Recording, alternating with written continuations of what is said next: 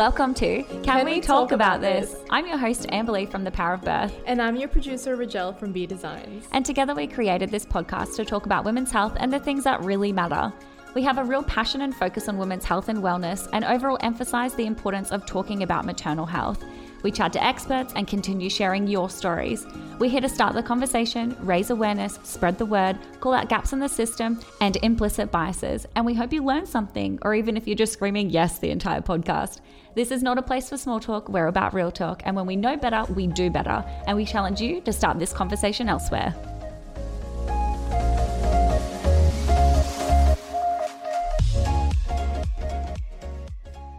If you subscribe to our website, you'll receive a free printable PDF file with over 30 motherhood affirmations.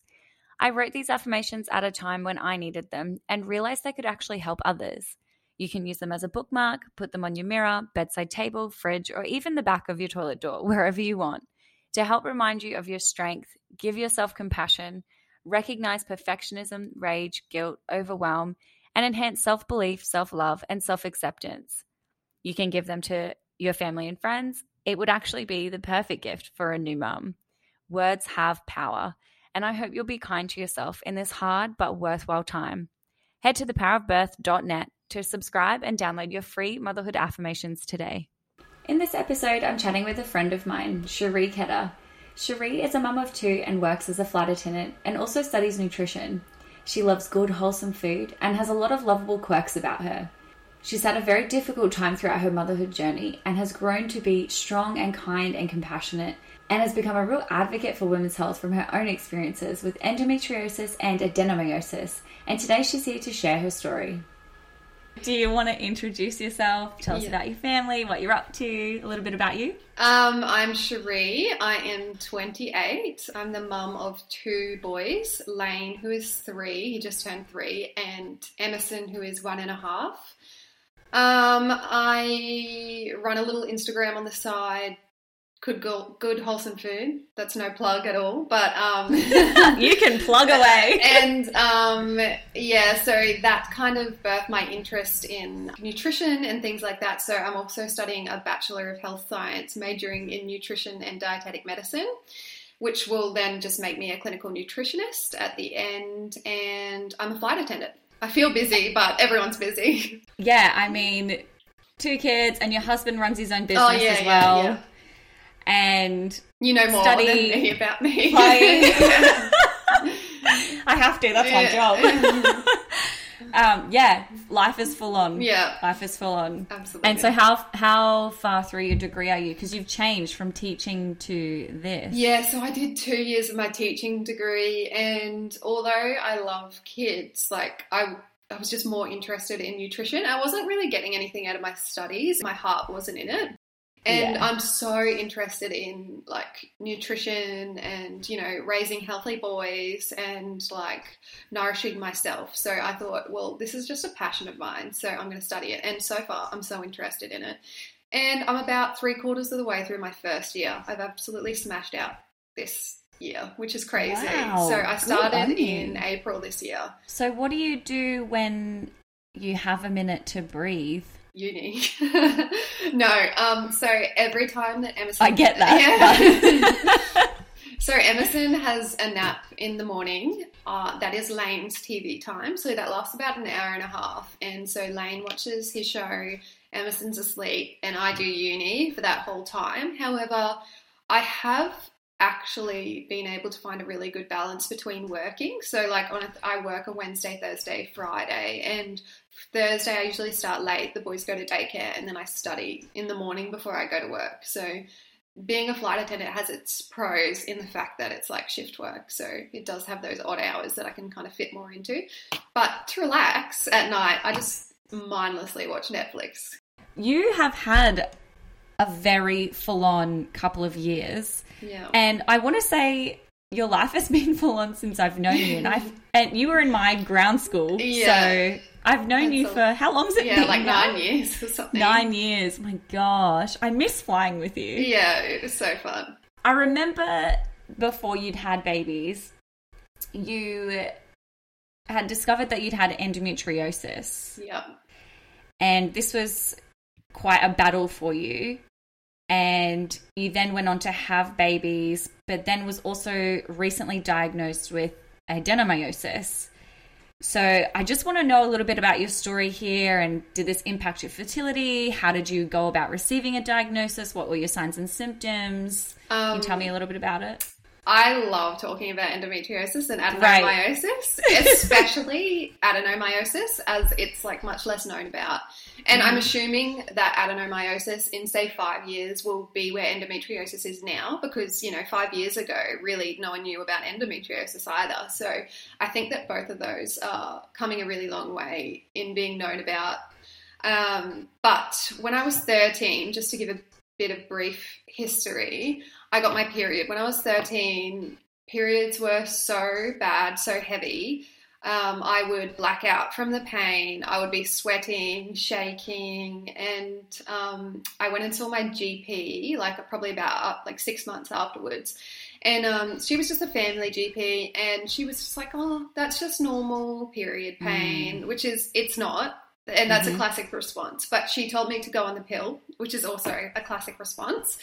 And so, being 13, I went and followed the doctor's advice, and I went on the pill, and that did offer some reprieve in the fact that it made my cycles regular. So they were really out of whack, and it did make them regular. So at least I knew when they were coming and I could plan for that. But it's really just a Band-Aid, and it has no benefit for endometriosis, and in fact it can actually make it much worse to be taking the pill. So I don't actually recommend that to anyone, and I'm not on the pill anymore. But yeah, I was taking codeine to go to sleep for 10 to 14 nights of the month at 13 years old every month, because that's the only way I could sleep. I would have to take it in the day as well, and obviously miss a lot of school and things like that because of it. But yeah, it wasn't until I was newly married in 2016 that I was having dinner with a friend, and she was talking about her history of pain for periods and her diagnosis with endometriosis. And it would just hit me like a ton of bricks. I was like, I have that. I know I have that. And that was the first time I had ever heard the word endometriosis. So that was, 5 years ago, yeah. And so I saw her gynecologist immediately, and he was like, I want to do a laparoscopy because there is no other way to diagnose endometriosis other than a laparoscopy. So I was actually a little bit scared at the time, so I actually mulled on it for a while, and so it actually took me a year to make the choice to have a laparoscopy. And obviously nothing changed in that time. My pain wasn't getting any better. And so I had the laparoscopy, and I was diagnosed with endometriosis. He removed it from pelvic wall, a few other places. And I don't know, I felt really validated to hear that there was actually something wrong after all that time. And so that was that, and that was 2017. And then after I had Emerson, which is my second baby, in 2020, when my period returned, which was 7 months postpartum, I had horrible ovulation pain, and that was a real warning sign for me because I'd only ever had period pain before. And so it was oh, this is a little bit different. And so it wasn't allowing me to get up. I would just have to be bedridden. I couldn't walk. The pain was so bad. And it was specifically I know this is my ovaries. I can feel it in that exact spot. It feels like I'm being stabbed. So I looked up a really good surgeon, and over the past 5 years, I've really been able to learn more and know more about, okay, well, I don't want to see a general gynecologist who deals with everything. I want to see someone who specializes in this area. So I found a really good doctor. It took me 5 months to get in to see him for my first appointment. And then I was booked in for surgery the next week. And so I had the surgery, and when I woke up, I had a text from him because it was really late at night. My surgery wasn't until 5 p.m. And it said that we removed a small amount of endometriosis. However, adenomyosis is your problem this time, and it's quite advanced. So to hear that, it was just such a relief. Being a mum was a little bit different going into surgery than before I was a mum, because when you're a mum, you can't just step out and, get your nails done, get your hair done, whatever, let alone go out and have an operation, stay the night in the hospital and be like incapacitated for the next week. So there's actually a lot of guilt around having an invisible disease that impacts your ability to be a mother in the way that you want to be and be, a good wife as well. So I was so relieved when he told me that there was something there, because it was time, it was money, and it wasn't all in my head. Wow. That's a lot. Yeah. And so with the diagnosis of adenomyosis, was that something he was able to remove? I'm still learning about these specific conditions. So yeah, what's the go? So with adenomyosis, unfortunately, like with endometriosis, you can have it removed and then it should relieve your symptoms for a certain period of time. Like it can still grow back. I think the chances are like 30% of growing back or something like that. Whereas adenomyosis, it's the lining of your uterus that grows through the muscles of your uterine wall. So it's actually a big problem, because every month, like what your lining does is actually sheds, and that's your period. However, it's still doing that, but within the muscles of your uterus. So it's still bleeding and it's still shedding and it's causing cramping, but it can't remove itself, essentially. So it's just, there's nothing. Sorry, the only cure is a hysterectomy. And wow. I'm obviously not going to get a hysterectomy now, and I think that is in my future, but it's just too much of a big decision to make it's now. Massive. Yeah, like you're 28. Yeah, I know. And so you live with this kind of pain every month? Yeah, so about 10 to 14 days of every month, which is like half my life, which is just crazy. Like Mosindel Night Strength worked when I was younger, and it would still work now, but that stuff, it can be addictive. It's not something that you want to take all the time. Mm-hmm. So I try and do as much as I can, like in the way of turmeric and NAC, which are supplements that are meant to be really good for endometriosis, but I still have to take other things. Yeah. How do you continue studying and working and raising your boys in pain? Like, how do you do that? I really don't know.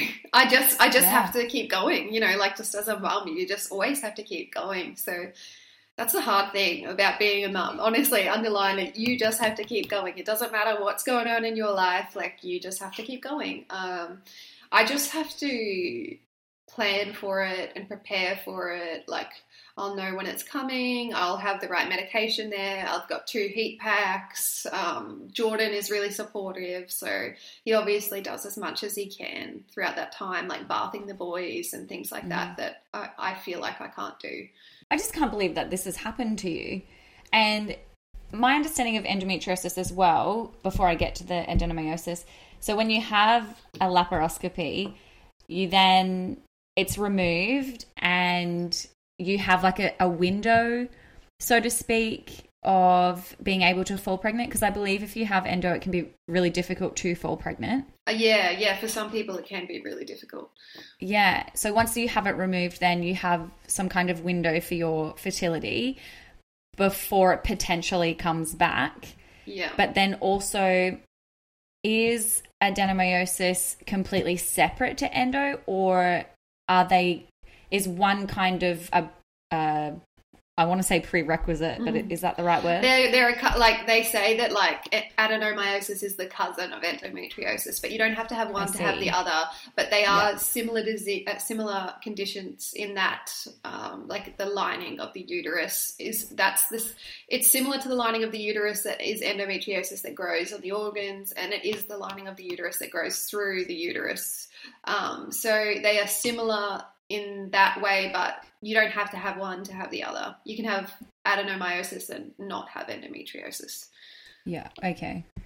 And if there's people listening that haven't had a diagnosis or maybe haven't recognized that their periods, maybe there's some underlying condition, what would you say to them if they're listening and they're going, oh, this is me, I have these symptoms?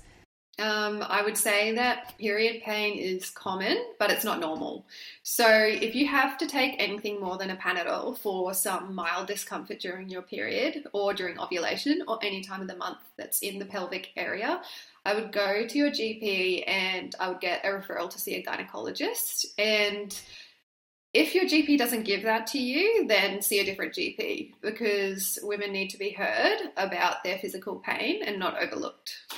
Yeah, absolutely. So despite your endo and adeno, I'm going to use the abbreviations because they are a mouthful. Throughout all of this, you'd been married and decided to start a family.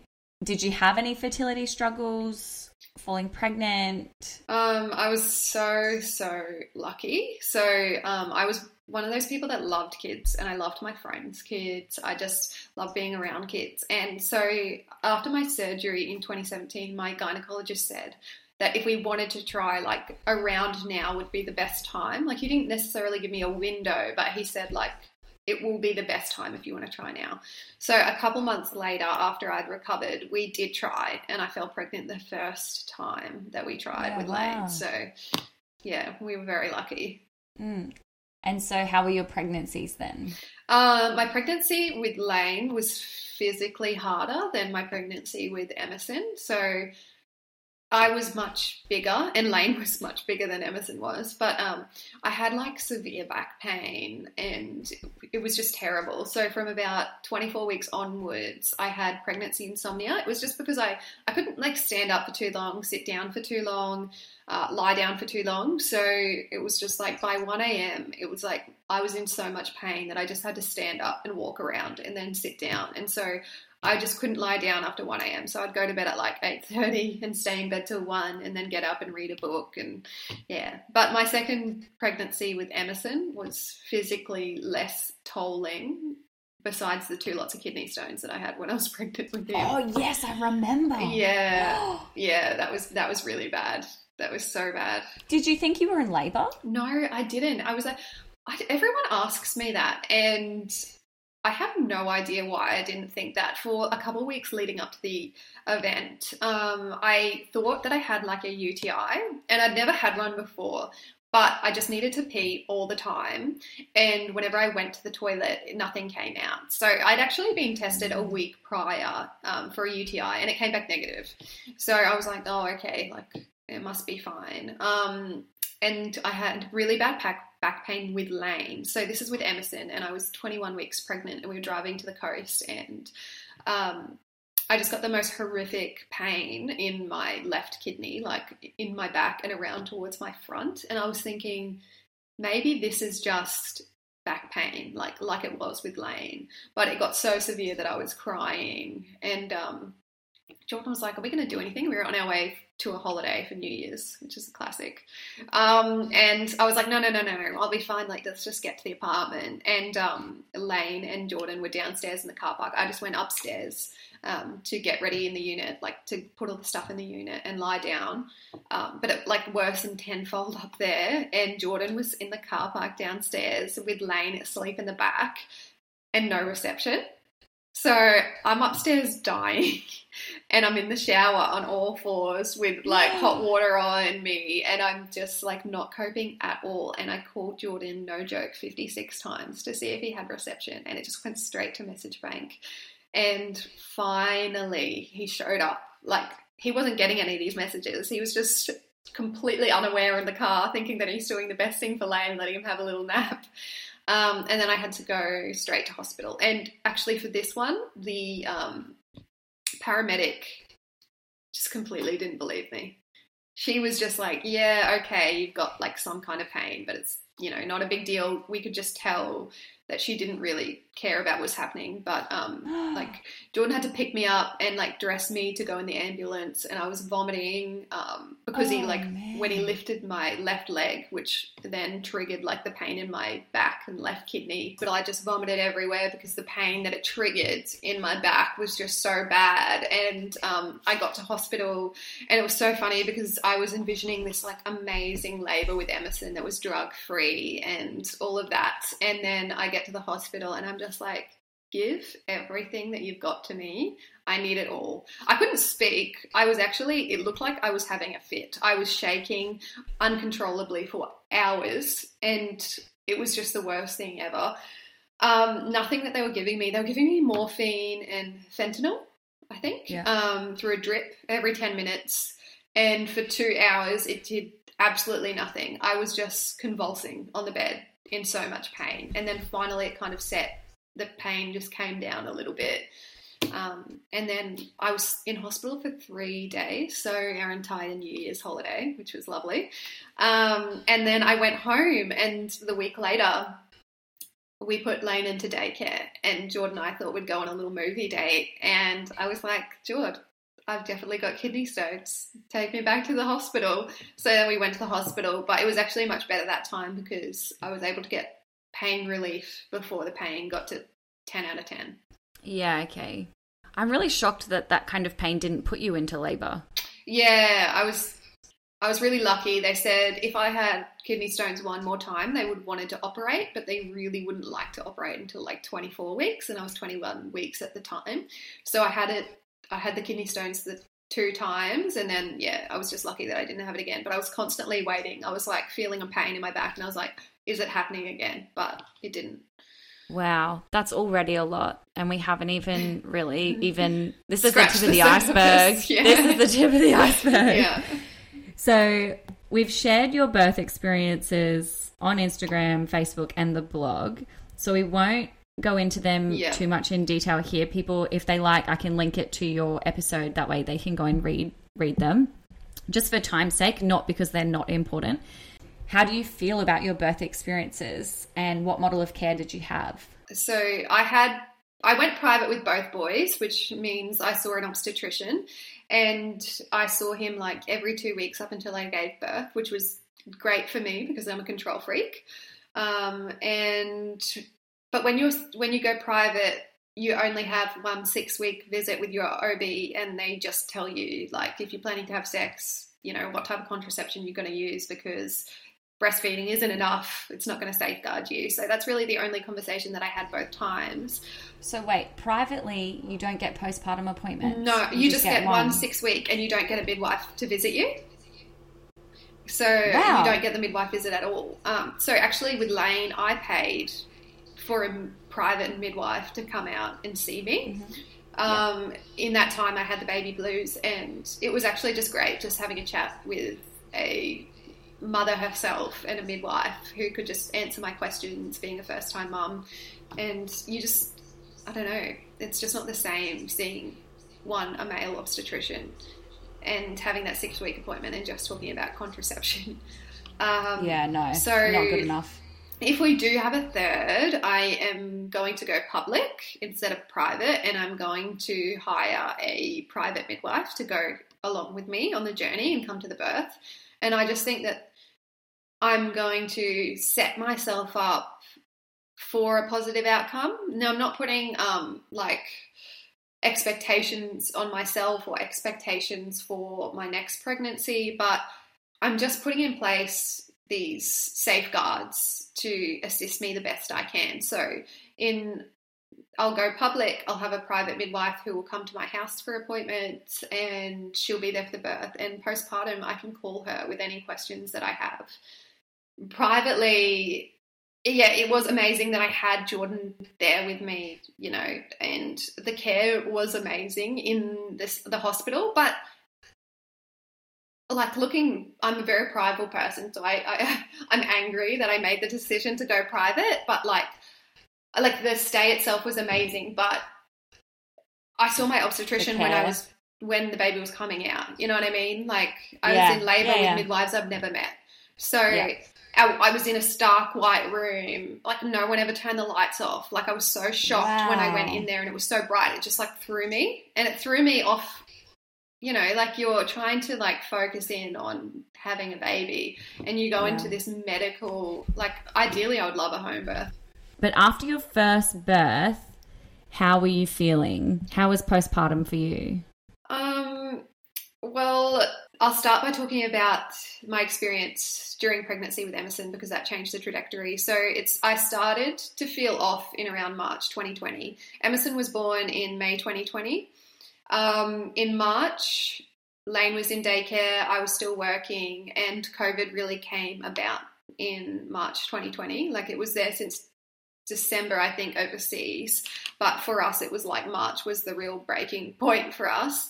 And I had been giving 110% in every single area of my life in that time. I was still doing uni. I was working. I was like 33, 34 weeks pregnant, and I had a toddler. So it was a lot. And I was waiting for my maternity leave, which was going to be 6 weeks. Lane was still going to be in daycare 3 days during that time. And I was just going to have this reprieve. So it was the light at the end of the tunnel that these 6 weeks were going to be mine to enjoy and rest. I had pregnancy massages booked. I had a baby shower planned and all of this. But then COVID hit, and they said that the people that are most vulnerable are pregnant women and people with respiratory issues. And I was pregnant, and Lane, my son, had been hospitalized already multiple times with respiratory issues that started off with just a mild cold. So, like, we made a family decision, right, you can't work at the airport, you need to stay home and look after Lane. So I left work that day and I didn't return. And because I was an essential worker, Lane was no longer in daycare. So he was waking up at 4:30 in the morning every day and was just go, go, go. So we made the choice, and this was before the mandates, about 4 weeks before the mandated lockdowns, and we just had to stay home. I didn't see my family or my friends for 4 whole weeks. Jordan was still working 5 days a week. And it was just Lane and myself at home, and it was just hectic. Looking back, in hindsight, is, a wonderful thing, and we know what we know now about COVID, but I wouldn't have left work at that point, knowing what it did to my mental health and just the pressure that it put on me as a mum. So I would never have left work at that point. And I had this crazy goal for myself that Lane wouldn't watch TV until he was 2. He wouldn't see the TV on. So he was like 1.5 years at this point, and there was just absolutely no time for me. It was just waking up at 4:30 and then going to sleep at whatever time. And I was even beginning to resent Jordan for being able to go to work and have interaction with other people. And then the lockdowns actually came into place, and so then we were even, more restricted because it wasn't actually just my personal choice or our family's choice. It was just the law. So we couldn't do anything. And I can even remember going to the beach when I was like 37 weeks just for like a bike ride with Lane along the beach. Not me, Lane, bike riding. And we sat down for a second to have some morning tea. And as soon as I sat down, a man came up and said like, hey, you better get off the beach. Like, you're going to get fined for being here. And I'm like, give a lady a break. Like, I'm 37 weeks pregnant and I'm doing, exercise with my son, but like I need to sit down for a second.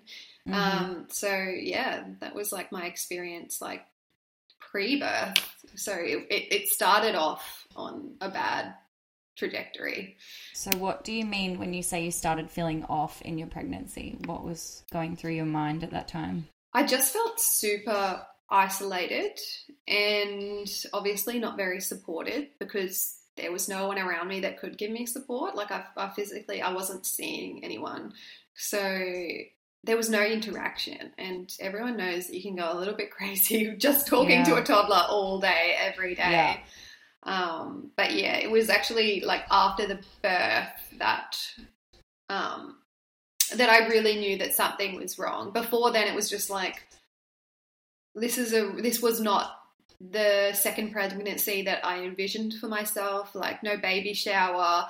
The shops were all closed. I couldn't even purchase him an outfit, which it sounds like a small thing, but it's quite significant because it wasn't like I got to prepare for my second baby and like mentally, do anything that was exciting to look forward to the birth of my child, which really every woman deserves. Yeah. Absolutely. And so you'd given birth then, and did you just think that maybe you had some baby blues and that things would pass? I hoped so. So with Lane, I had baby blues, and they lasted about 6 weeks. And in that moment, it was still very scary, because when you don't feel like you and you can't control it, it's just very much a vulnerable state of living in the unknown and just hoping that one day it just ends and you feel okay. And with Lane, I did. One day I felt a little bit better, and then the next day I felt a little bit better, and then I was okay. But with Emerson, I went to my GP for his, I don't know if it was like 2 or 4 week checkup, and she just casually said, "Oh, and how are you?" And that was just a moment that was just like, I just burst into tears, and I had no idea that I was going to be talking about myself in that appointment at all, but I was just inconsolable. And then she obviously did the, what do you call it, the questionnaire? Oh, the Edinburgh scale? Yeah. And she was like, I think that you have postnatal depression. I want you to go on medication. The sooner the better. And you need to see a psychologist. And it was a lot to take in that moment. Yeah. But I did see a psychologist. I was adamant that I would try and get help in every way that I could, like as in I saw my nutritionist as well, and I decided, get 30 minutes of exercise a day and all that kind of stuff. But I did definitely want to be proactive about my well-being and fix the problem at hand. It was just very hard to do that when I didn't want to go on medication. And for personal family reasons, I didn't want to go on medication. So it took me about a good 9 months to finally say yes to medication. So when you saw your psychologist, did they specialize in postnatal depression? Yes. So I got a referral to a psychologist, and at this time, I don't know if it was everyone, but it was just telehealth. I had 4 sessions with her, and she was actually so great. She let me speak about I had a lot of childhood trauma and things happen in my childhood that I needed to get off my chest, essentially. I had no idea that they related to the mother that I am today and the decisions that I make and everything like Who that. You are. Yeah. So it's just crazy to know that now. Like, everyone needs to see a psychologist. This is what I say. I'm like, can we just normalize therapy already? Yeah. Like, it's just personal growth and development, really. Yeah, absolutely. So, unless obviously, like, having severe mental health issues as well is a huge factor in people being able to go and see a therapist and get help as well. But just in general, it's great. So she really validated my experience and showed me, oh, okay, well, it's actually very normal that you're responding in that way, because this event in your childhood has led to this, which makes your brain do this, and so on, which it Fantastic. was so great. And so I did 4 sessions with her, but after 4 sessions, it was like we had nothing left to say, and which is really strange, but she was really lovely and she was really good for that period in my life. But then I feel like I actually did need to see someone, but I needed further help. And so that's when I spoke to you, and you actually recommended a great psychologist, and I saw her, and I still see her today, and she's actually amazing. And we just gel really well. And she actually has given me the tools to move through the situation, not just understand how my past impacts the present, but also here's some practical tools to take with you to be able to resolve this issue, or to be able to, deal with it head on and things like that, and not become overwhelmed and things like that. Yeah. And this is what I say to people when they are seeking support by a professional. It pays off to do your homework, and a lot of professionals will use talking therapies, but when you have something beyond just being able to talk about, and there is an actual condition, postnatal depression is real, trauma is real, and there are therapies and remedies besides just having a chat and feeling validated. It goes far beyond that. There are things that these specialists like psychologists and psychiatrists can do that can give you those tools, but also help your brain process. Yeah. And it, you know, I think people have an odd expectation of it just happening overnight, whereas it's like it does require work and energy and time, and unfortunately money. I wish that, you know, Medicare and things were better with mental health and we treated it just like we did with, you know, mainstream health and well-being. So having therapists being able to see more people and it not just be for people that can afford it, I think we'd see a massive difference in mental health for sure.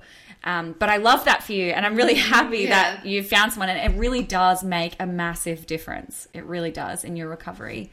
What did depression look like for you? What did a day look like? What were you thinking? What were your thoughts? It was really full on. So from the very get-go, when I left the hospital, I was crying. I didn't want to leave the hospital. I got home, every meal that we ate, I would just end up in tears. Not like I would just be sitting at the table and I would start crying, and then I would feel guilty. I'm like, don't cry in front of Lane. Like, he's just a little boy and he doesn't understand why, like, mummy's sad.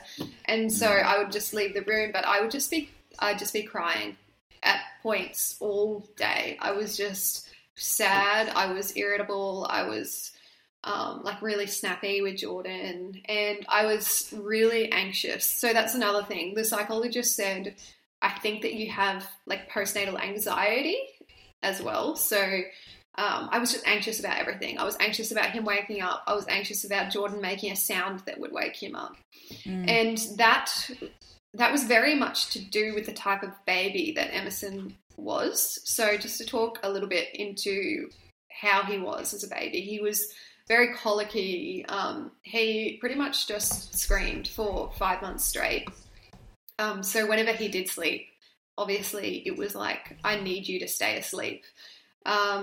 He only napped on me for 5 months. So I had to stand up and hold him. He did 2 30-minute naps a day from the time he was a newborn until he was 5 months old. And if I would sit down, he would wake up. So I would have to stay standing up and like rocking him. He screamed every time he got in the car, and not just like a normal like cry. It was like hysterical to the point that he would be choking on his own saliva, that he was just that hysterical. And when daycare opened back up again for Lane, our daycare is only 10 minutes away, and it would end up with me crying by the time I got there because the drive was just so hectic and stressful with him screaming. One time I thought, you know what, I'm just going to do it. I'm going to drive down to the Gold Coast. There was like this really nice hair place. I wanted to do like something different. And so I booked an appointment there, and obviously Emerson doesn't take a bottle, and he was like 6 weeks old or something. And I was like, he will just sleep. He'll cry. It'll be okay, but he'll sleep. And so for 2 hours on the way down and 2 hours on the way back, he just screamed.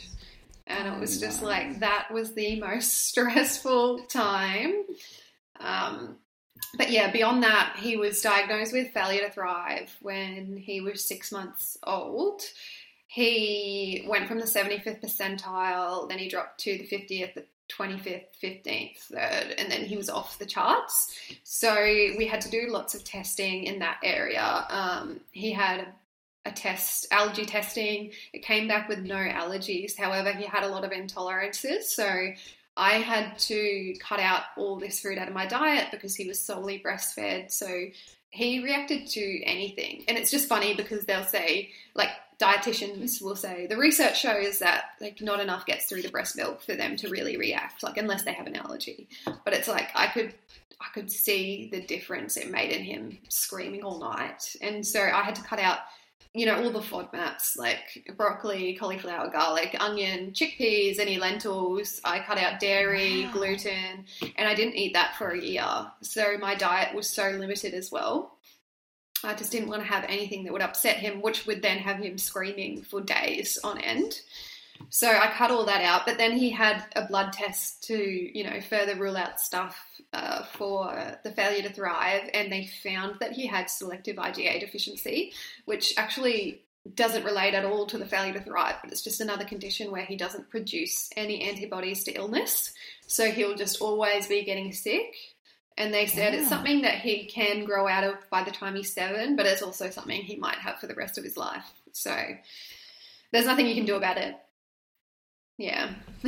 What the heck? So it's like you're trying to not only take in all of this, struggling with your own mental health.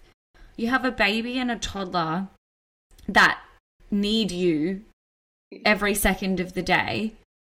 Yeah. And despite what you'd already been through prior to all of this. Yeah. To me, it's like if you didn't have postnatal depression, I would think something's wrong with you anyway. Yeah. That sounds really bad to say, but it's like I completely understand why you would have it. Like, yeah. Absolutely. Yeah. It was so incredibly overwhelming. Like, it felt like I was in survival mode every single day. He wouldn't take a bottle either. He wouldn't just not take a bottle. Like, it was so stressful. We had people come over to the house to try and see if he would take a bottle multiple times, take him up to the room, put some music on, make it really calm. I'd leave the house. Like, we tried everything. We bought all the different bottles for him. Yeah. And he would just scream and cry and go like rigid as a board and just refuse to take it. And it was just too much anxiety for both of us to have to try and force this bottle on him. So yeah, he breastfed for every 2 hours until he was 1. And then... So not only that, you're also severely sleep deprived on top of all of this. Yeah, and I couldn't go anywhere. So like I'd try and go to Pilates and it was like, okay, well, I better just feed him just before I go. And like, this is like when he's like 6 or 9 months old and you think surely you can leave your baby for a couple of hours with your husband. But when they don't take a bottle, there's nothing that you can do. And they're feeding every 2 hours. And then, of course, on top of that, he had a feeding aversion. So we started solids when he was 5 months old and he didn't take to solids at all. He would just cry in the high chair, turn his head away. And we just thought, oh, okay, like, you know, it'll be fine. It's just early days. So at 6 months, like we still tried every now and then, but we didn't want to stress him out. But then when he was 6 months, he was still not taking any solids. 7 months. And I was just, you know, Googling everything like, baby not taking solids at 7 months old. Like, what's the go? And it just kept coming up, food aversion. And so I was actually able to get in contact with someone who had a similar situation with their baby, and they called me, and it was a mutual friend, and it was really lovely. They gave me the advice of going to a hospital nearby and going to a feeding clinic, and so it's a multidisciplinary approach which combines OT, speech pathologist, and pediatric dietitian all in one, and they assess your baby. And so the wait list to get in there was quite long as well, but I finally saw them when he was about 1, and so they assessed him and they diagnosed him with a feeding aversion. And from there, we have been doing this feeding therapy ever since. So now he's 1.5 years and we go to the Mater hospital like every 6 weeks or so. It was every month to begin with, and then now it's every 6 weeks. I just had an appointment a couple of weeks ago. And so he is doing well now. He's eating. He's a picky eater. He's incredibly fussy, but he has come back up from not being on the charts to being on the 25th percentile, which is so great. Like, it's more than I can ask for. Yeah, so that was just an absolute lot to deal with. And then the thought of going back to work and financial stresses in that time where we had no idea if he was going to start eating solids at all, like what was going to happen to him. There was even talks about him going on a feeding tube, like before I got into the feeding clinic. Wow. So it was the most hectic time. And then to think about, all right, you can't not be at work, like you need to earn money, you can't live on one wage forever. That was just another spanner in the works that added more stresses. But it was just, thankfully, a very timely situation with getting into the Mater hospital and sorting those problems out and then starting work when he was ready, and he did take a bottle in the end, and yeah, it's a lot. Wow. As if you hadn't been through enough. Yeah. Did you feel angry about any of this? I feel angry for you. I felt like I'd been dealt a bad card. You know what I mean? Like, Yeah. to be honest, there were times that were really, really dark days when I would say, like, I wish I never got pregnant this time around. Like, it would have just been so much easier if none of this ever happened. Obviously now I don't think that, and I've obviously worked through a lot of those emotions, and my life is a lot easier now that I have a child that eats and takes a bottle and things and sleeps, which is amazing. But there were very dark days in the beginning. And did you ever think about hurting yourself? I just thought all the time, I don't want to be here. I don't know what that looks like, but I don't want to be here. And so I did say to the psychologist, like, I don't really know what that means. Interpret it as you will, but I just don't feel like I want to be here. Yeah. I feel like that's a very valid thing to say. Yeah. Because how does anybody just keep going willingly through all of that? It is torture almost. And it is so crazy because through all of this, I still didn't let Lane watch TV. So it was like that, you know, those goals, these mum goals that we have and we just have to stick to for no apparent reason. Like, no one knows that Lane didn't watch TV until he was 2, but it was just this mental goal that I had for myself. And if I didn't reach it, I would feel like a failure.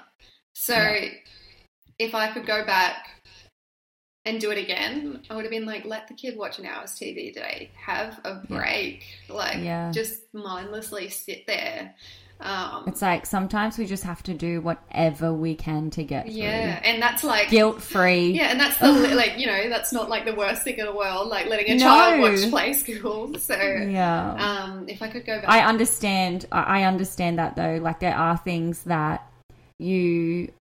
we hold on to because, well, they're the things that we value and the things that we wanted as a mother and the type of mum that we wanted to be. So I understand. I do. As hard as it would be to do that throughout all of that as well. But I wanted to ask, did you feel supported throughout this time? Family, friends? You said that you sought professional help at the time, but was there any other kind of support to you? So Jordan obviously was an amazing support. He just wanted me to get help, professional help, and he didn't want me to feel like this, and it was hard for him. You know, guys like to fix things, so he was just sad that he had to see his wife like that, and he couldn't do anything about it to change. So he just helped in any way that he could during that time. Like, I think he took an extra 2 weeks off work in that initial period, but he also then took random days off here and there just to help out. And that was really necessary in that time.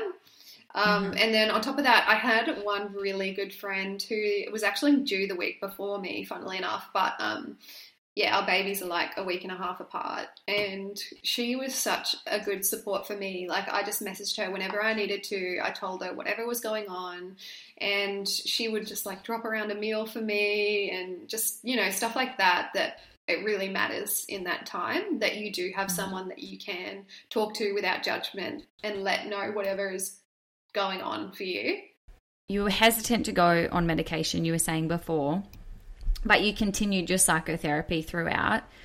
What made you change your mind? At around 9 months postpartum, it was like I can't live in fight or flight mode anymore. Like, I'm just on edge all the time. I'm trying to deal with all of this stuff, which is like, it's very warranted that I did feel like that anyway. But I was just like, I need some extra help. Like, I can't do this on my own. So I decided to take the medication, and I think it took about like 4 to 6 weeks to start working. But when it did, it felt like I wasn't drowning anymore. Yeah. Okay. And that, because they say when you take medication, sometimes you go backwards before you go forwards. I didn't have that. I was really worried about that, actually. I forgot about that. But yeah, thinking back, I was like, you know, I'm just going to turn into this mad woman in this next 4 weeks, like even worse than I was. But no, I didn't have that. So I was really lucky. Yeah. And so that you started it at roughly 9 months, you said. Yeah. He's 18 months now. Yeah. How are you feeling now? I feel good. I actually feel I feel busier than ever. Like for different reasons. Like I've taken on study and I've gone back to work and I'm juggling being a mum. But at the same time, I feel mentally in a better space than ever. I can deal with the juggle, and you know, studying gives me my own outlet.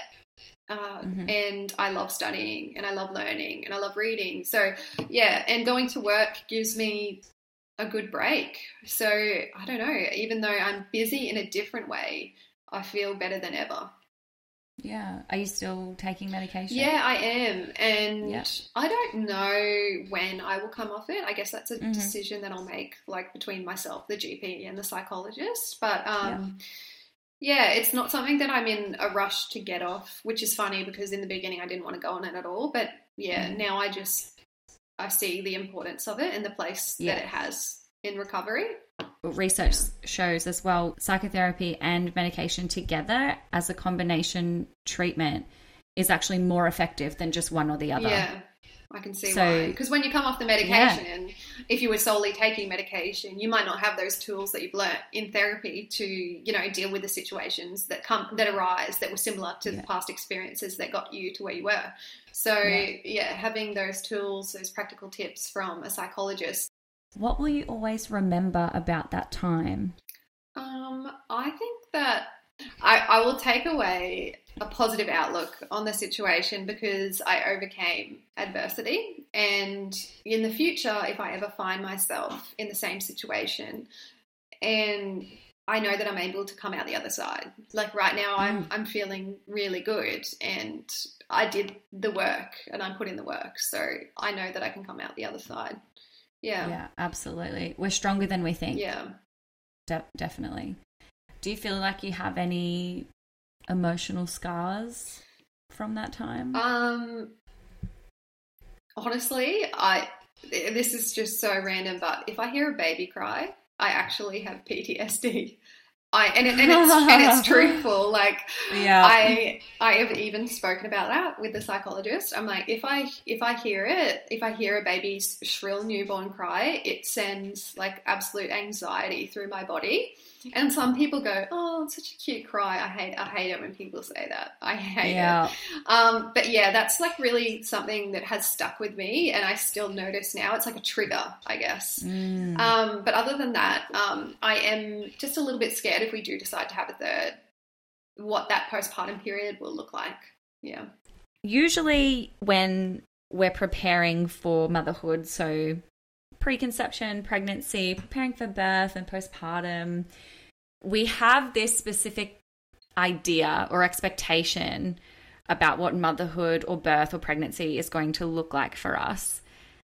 What came as a shock to you becoming a mother? That is a loaded question for you because you've had so much go on. The whole thing is just a whole, yeah.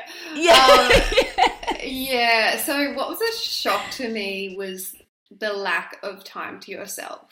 And having early risers, that really is like a shock to the system. Like I was always getting up early. Like I used to do early shifts for work before I got pregnant. So I would be waking up at, I don't know, whatever time. But I have, in the last 3 years, have never woken up because I have woken up. I've been woken up by a toddler for 3 and a bit years. And I haven't slept past, I don't know, 5:45 in the morning, which that's actually quite late for Lane. So, so that, but just a general lack of time, like you kind of feel, you know, guilty for having a shower and washing your hair, or, you know, it's just the guilt that comes with motherhood. That actually is a big thing. The guilt that comes with motherhood, that was a shock to me.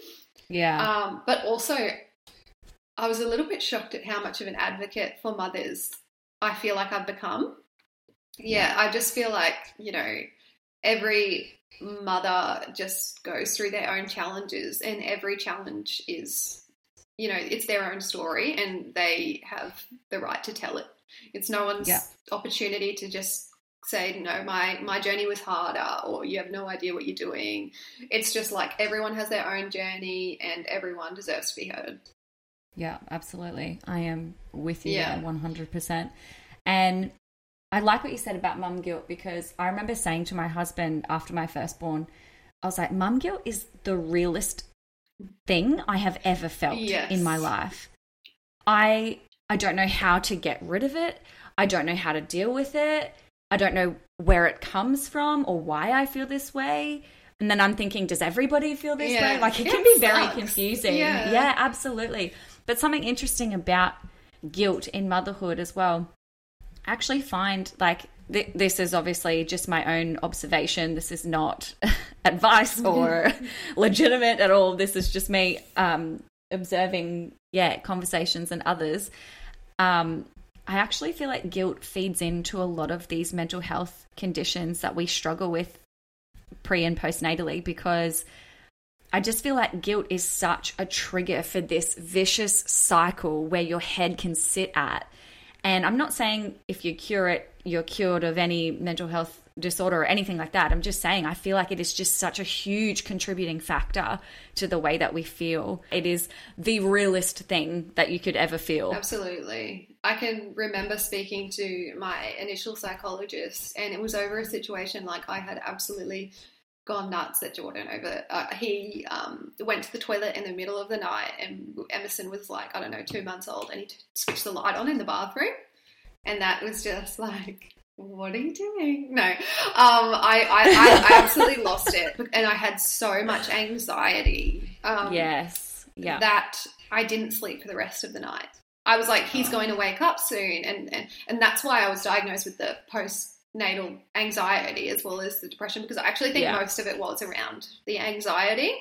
So I was so scared that he was going to wake up, and I didn't go back to sleep. I was like, he's just going to wake up. He's going to wake up. I even had a shower. I was so furious at Jordan for, making a simple mistake of turning the light on. And when I spoke to the psychologist about this, and she was like, and what would happen if he woke up? And then we went through all of this, and it turns out like, well, then I won't be a good mum the next day, because then I won't have a good sleep. And then I'll have to, and then she's like, well, if you don't have a good sleep, what would you do? And I said I would want to drop Lane to daycare. And she said, and why can't you do that? And it's like, well, I'm a bad mom because I'm at home. Why am I dropping him to daycare? And then it's just like, it stems from this inner guilt, and that just feeds into your every move. Absolutely. It's interesting because you've brought anxiety up a lot, but whenever I've spoken to you, you've only ever mentioned postnatal depression. Now, I absolutely believe that they are two whole separate things, but they can be interconnected, and that's common. Generally, when someone has postnatal depression, they can have postnatal anxiety or vice versa. But they absolutely are different conditions that need different remedies and therapies and treatments. And so as part of your treatment, do you feel like you've had the depression targeted and the anxiety targeted separately?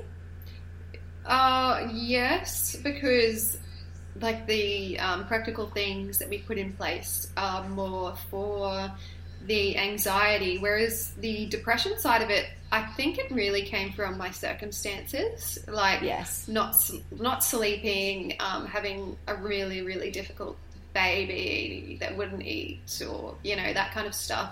So it's kind of like I've moved out of that depression window as my circumstances have resolved themselves, and talking about them with her was really therapeutic. But then the anxiety side of things, I think I still have that, and I just have to watch it, and monitor it and make sure that I can stay on top of it. I'm just grateful that I have a really supportive husband that did want me to get help as well for my own well-being, as well as, the kids and things like that. But I'm just lucky that I had him supporting me in every step of the way, wanting me to see the psychologist, like to get help, to sort out everything that was going on. Yeah. Did you feel like you were quite self-aware? I'm such a self-aware person. I'm the same as you in the way that I think we've both spoken about this before, that if there's a problem, I'm going to fix it. Like if someone says, like, if I said to you, like, hey, I've got this issue, and you're like, oh, I know this person who will fix it, I'll be like, great, like tee me up, I'm going to see them. Whereas Yeah. I know a lot of people are like, okay, maybe, and then they're still talking about the issue. Whereas I'm like, there are things that we can do, people. Like, so I'm someone that's really self-aware, and I always just do what I can. So proactive in that sense as well. Yeah. So what would you say to a mum who was struggling with postnatal depression and or anxiety right now? I would say it's not a straightforward process. So be kind and compassionate to yourself, because, you know, during this process where you are getting better and getting treatment, you might have really bad days in that time, but just know that that's not going to be forever. And don't be afraid to seek help. If, you know, whatever you're doing on your own isn't working for you, definitely connect with a mother's group or reach out to your GP, get a referral to a psychologist and ask for help. Yeah. Big time. And I actually do have some advice for people that are visiting new mothers. Yes, go for it. It's not the time to sit down and have them make you a cup of tea. You know, pick up the washing and put it in. If someone was to ask me, would you like me to do your washing for you? I'm going to say no. But really, I'm like over my head here, like just chuck it in for me. So if you're going to go visit a new mother, you know, bring them over some food. You make the tea if you want to. Do the washing, you know, clean the kitchen, just help out. It's not hard, but it actually will mean the world to that mother who has one less chore on her plate as well as caring for a newborn. Absolutely. Oh, how I wish that was the norm. It's a lot to do alone. Yeah. And people, like Jordan says to me, like, we can't rely on other people. We decided they're our own kids. But it's just like, it takes a village to raise kids. And that's what it was like. You could rely on the people around you to help you, and now you can't. And it's like, if you can't do it alone, then you're not a good mother. Yeah. Absolutely. So if you could go back, what would you say to yourself or want to say to yourself at that time? I would say to myself to just go on the medication and give yourself a break. It was such a big deal for me to go on medication, and now I'm on it. I don't know, just feeling like I can breathe again and be a good mother and, you know, to have my own time and do my own things as well and be able to juggle that normally is a really nice feeling. But I would also say to myself that although it feels like it's going to be forever, it's not going to be forever, and this doesn't define who you are as a mother. Well, thank you so much for coming on Yeah. and sharing your story and being so open and vulnerable. It can be hard sometimes to, I guess, be this honest about our struggles, but I am a big believer in sharing our stories when we're ready, because of the impact that can have on other people, and just even helping other people understand and possibly change their perspective about things. And like you're saying, you're so like pro mum. Yeah. And yeah, I totally get that. And yeah, you're helping by sharing your story. So thanks, Sheree. Yeah, thank you for having me. Thank you so much for listening. We hope you enjoyed this episode. If you're listening and would like to share your story with us or feel compelled to talk about issues surrounding women's health, please don't hesitate to reach out. We would love to hear from you. You can find us at The Power of Birth on Instagram and Facebook, or on our website, thepowerofbirth.net. If you loved this episode, we would love it if you left us a review on whatever podcast platform you're listening on, and share us with your family and friends. The conversation has to start somewhere. Thank you again for listening, and we hope you join us in the next episode.